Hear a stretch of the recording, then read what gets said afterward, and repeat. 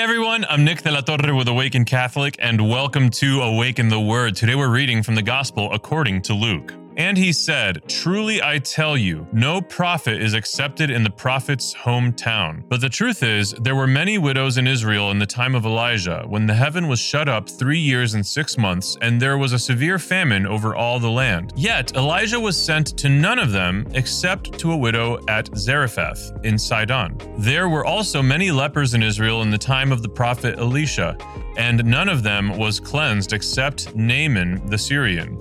When they heard this, all in the synagogue were filled with rage. They got up, drove him out of the town, and led him to the brow of the hill on which their town was built, so that they might hurl him off the cliff. But he passed through the midst of them and went on his way."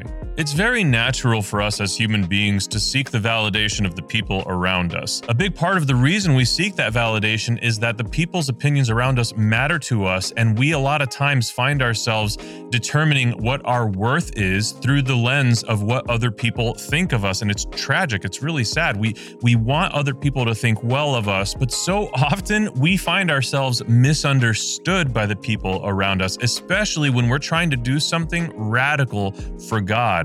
All the more so if that radical action for God is a response to a call that He has given us. See, God's ways are far beyond, far above our ways. And very often He might call us to do something that the people around us don't understand. And when they don't understand it, they criticize it.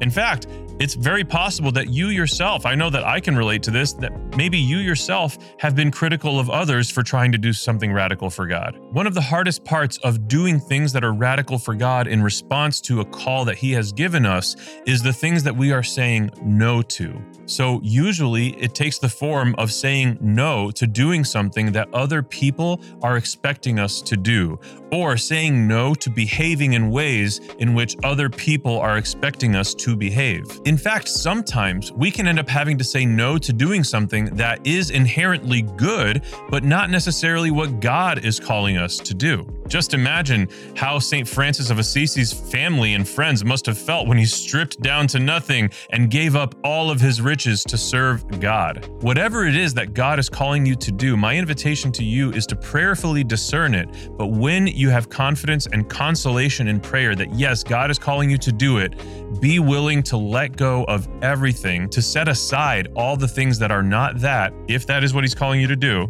regardless of what the people around you may think. I have been Nick. This has been Awaken the Word. And before you go, I just need you to know that Jesus loves you. Peace.